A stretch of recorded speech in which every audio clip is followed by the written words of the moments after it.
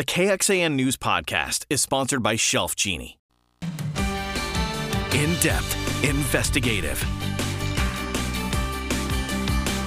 This is KXAN News Today. Austin Energy crews are working around the clock to restore power, but the potential for rain today could cause more setbacks. Good morning, I'm Tom Miller. Good morning, I'm Sally Hernandez. Let's head over to Rich Siegel joining us now with a look at how this Tuesday morning is going to look like. We're going to be fine for the next couple of hours, and most of what we're going to see today is going to be rain. I think we pick up on these isolated thunderstorms in the forecast as we get later into the afternoon with the approach of today's cold front, and then more thunderstorms become numerous tonight and on to tomorrow. But right now, radar is indicating no rain at this time. Now, there may be some surface reports of drizzle, but any significant rain is not showing up on the radar now. A couple of hours as the upper level low comes out of the southwest, and we'll start seeing this rain in the next few hours. Visibility is fine this morning. No issues with fog yet, and hopefully it'll stay that way. Temperatures are closer to the average high for the day than the average low, which is 44, but the average high in the mid-60s, and we are in that 63 to 66 degree temperature range right now, so it's feeling really good this morning. Winds are coming out of the southeast at around 5 to 10 miles an hour, some higher winds at Dripping Springs there, about 13, and these winds today will continue out of the southeast at around 10 to 15 miles an hour, so just plan for that increasing humidity as well as the rain approaches. Now, we're going to find cloudy sky. We'll see that rain possible as we get into the next couple of hours. 62 degrees, a drop off, and then showers and perhaps even a few isolated thunderstorms during the afternoon. Temperatures will peak this afternoon in the low to mid 70s. I have a very detailed 7-day forecast for you, and rain projected totals coming up in just a little bit. Tom? Thank you, Rich. Today, Travis County leaders could extend the disaster declaration in our area. A little more than 9,000 people remain without power this morning. Yeah, many families are questioning whether they're going to receive any kind of relief money from the city or the county because of the declaration. KXAN's Brianna Hollis talks to homeowners about the extra expenses they're covering during this extended outage. 24 burgers, there's like 24 pork chops, 24 chicken breasts. All bad. At the Hunt's home in Northeast Austin, the lights are back on, but they had to throw out a whole fridge of food. A bulk order they got delivered because Cheryl was scheduled for eye surgery. They're both visually impaired. And we're used to taking care of ourselves, and it was really difficult because we couldn't take care of ourselves. Travis County Judge Andy Brown's office says it's still working out the details of declaration funding, and there's no definitive answer on direct help for families just yet. On Friday, as Judge Brown and Mayor Kirk Watson signed the declaration, we asked if any of the money would go to people who had to throw out food or couldn't work because of the outages. My understanding is that, yes, that additional funding can help with things like you mentioned, as well as other expenses. And needing to hire an electrician, some of this money can go for those kinds of things as well. Judge Brown says funding for additional resources for the Central Texas Food Bank is also included. Austin Energy General Manager Jackie Sargent addressed the idea of getting some money to AE customers. We would like to see some funding go to assisting our customers. We know that customers' houses have been impacted. Back at the Hunts, their problems aren't fixed with the flip of a switch, but they are grateful for what they have. Having said all that, at least we can take care of ourselves. What about the people who can't? The people who have nothing. They lose a month's worth of food and they're destitute. Brianna Hollis, KXAN News.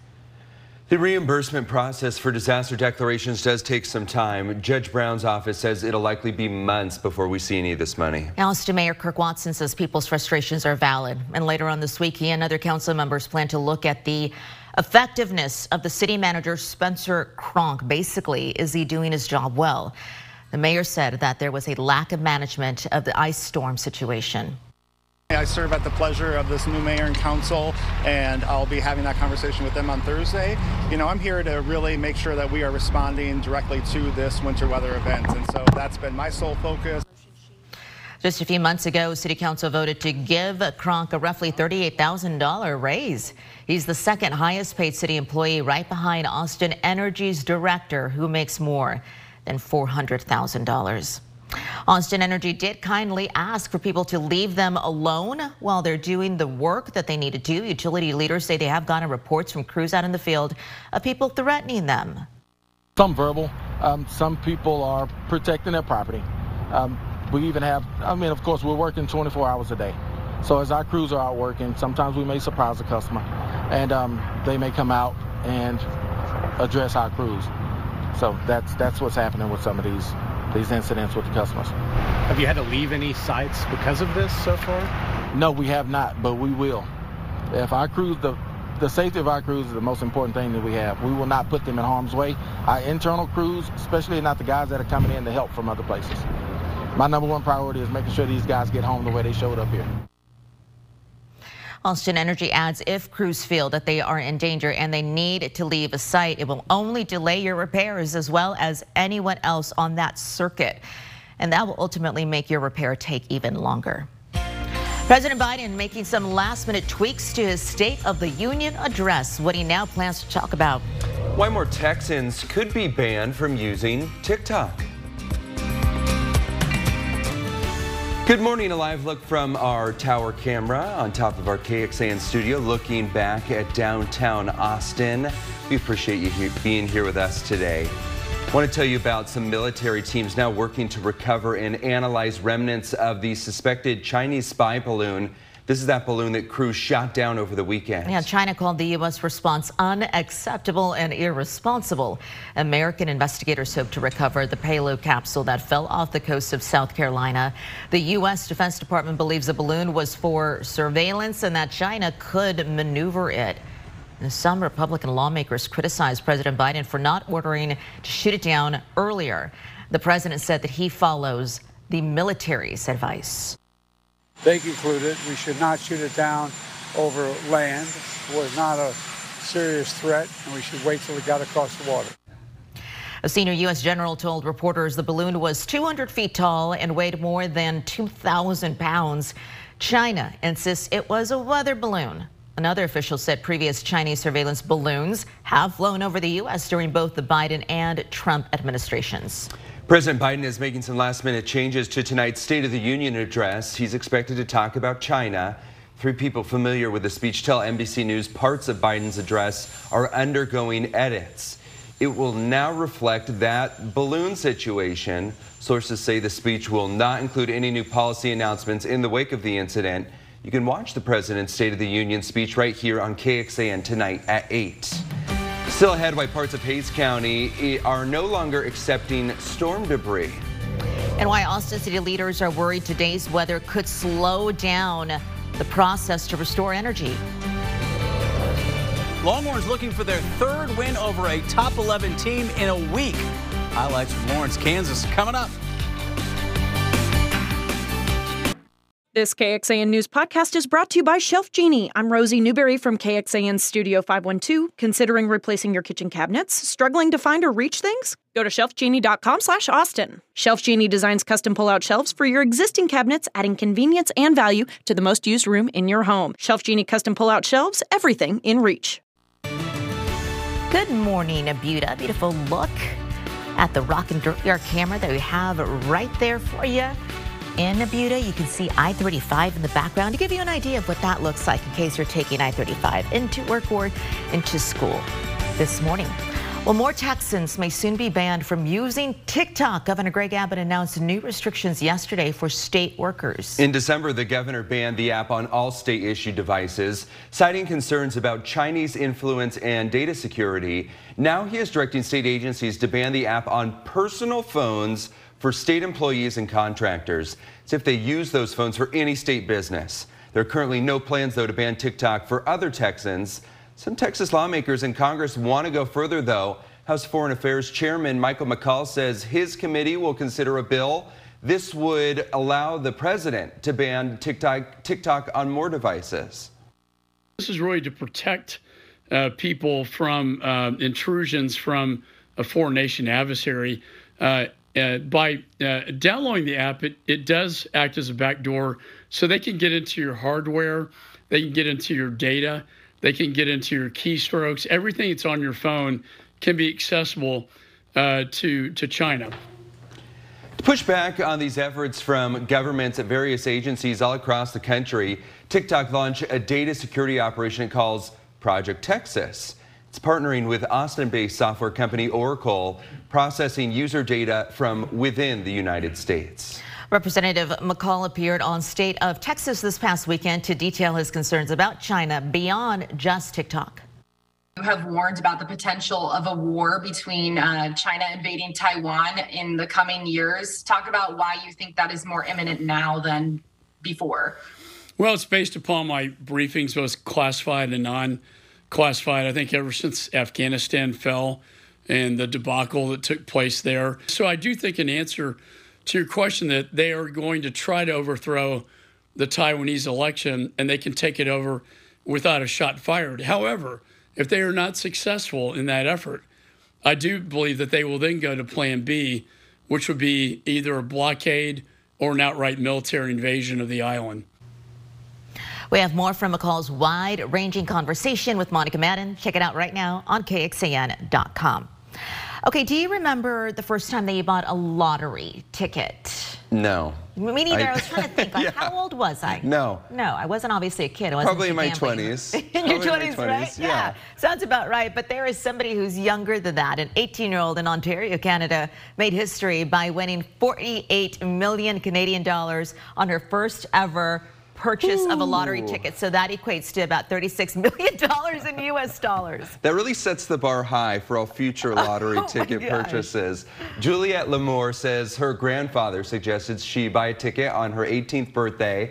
After the drawing, she checked the numbers while at work, and she saw she won. She called her mom, who said, "Keep working before you come home." Okay.